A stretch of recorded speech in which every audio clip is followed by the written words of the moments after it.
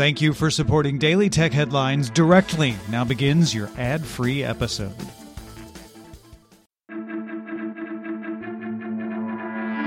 These are the Daily Tech Headlines for Monday, August 16th, 2021. I'm Rich Straffolino.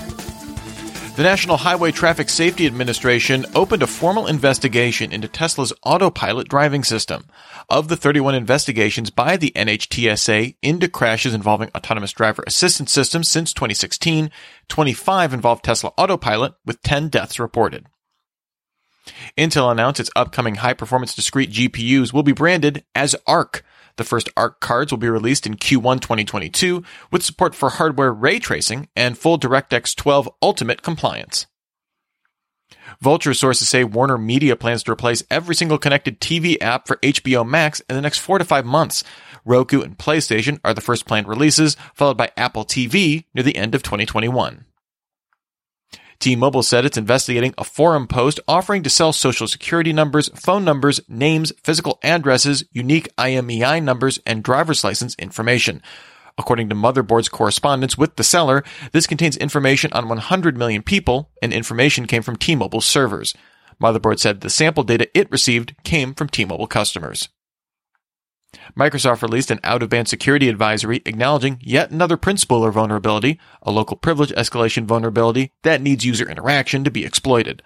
Microsoft has not released a fix, but it appears if you restrict the device to only install printers from authorized servers in a group policy, as long as the server isn't compromised, you'll be able to use print spooler.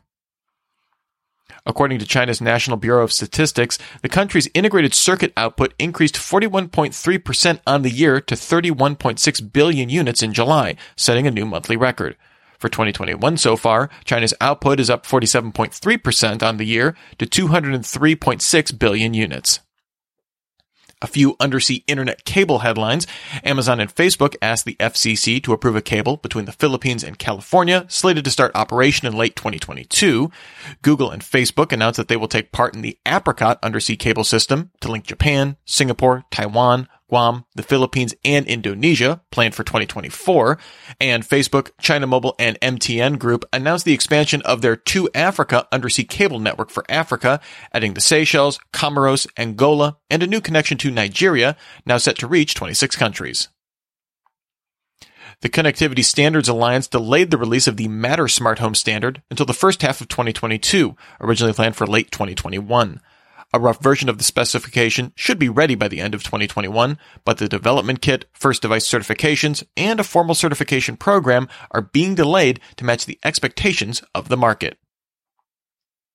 Reddit began rolling out a dedicated section for a swipeable video collection in its iOS app, offering traditional upvote, downvote, and comment options. Reddit already offers a similar video offering, but videos have to be tapped and are tied to specific subreddits. It's unclear when the feature will roll out to all iOS users or come to Android. In the first full week of August, Switch games from Nintendo and third parties swept the top 30 best-selling games in Japan, reportedly the first sweep by a single platform since 1988. The analysts at NPD report that, for the US, Switch games took 9 of the top 20 spots in July. The open-source Debian project released the stable Debian 11 Linux distribution, codenamed Bullseye.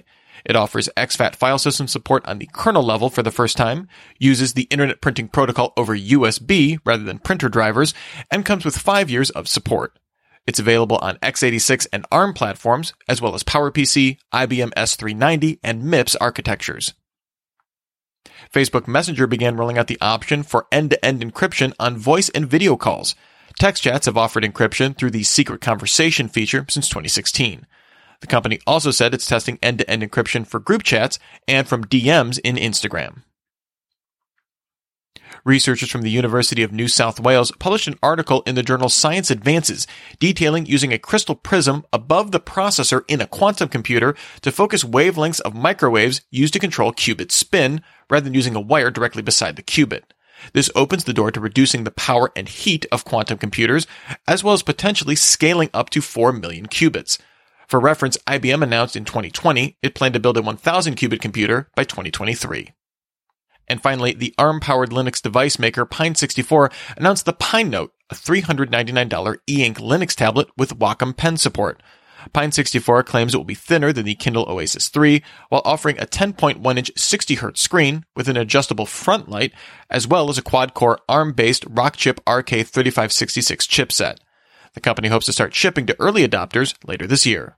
Remember, for more discussion of the tech news of the day, subscribe to Daily Tech News Show at dailytechnewsshow.com. You can find show notes and links to all these headlines there as well.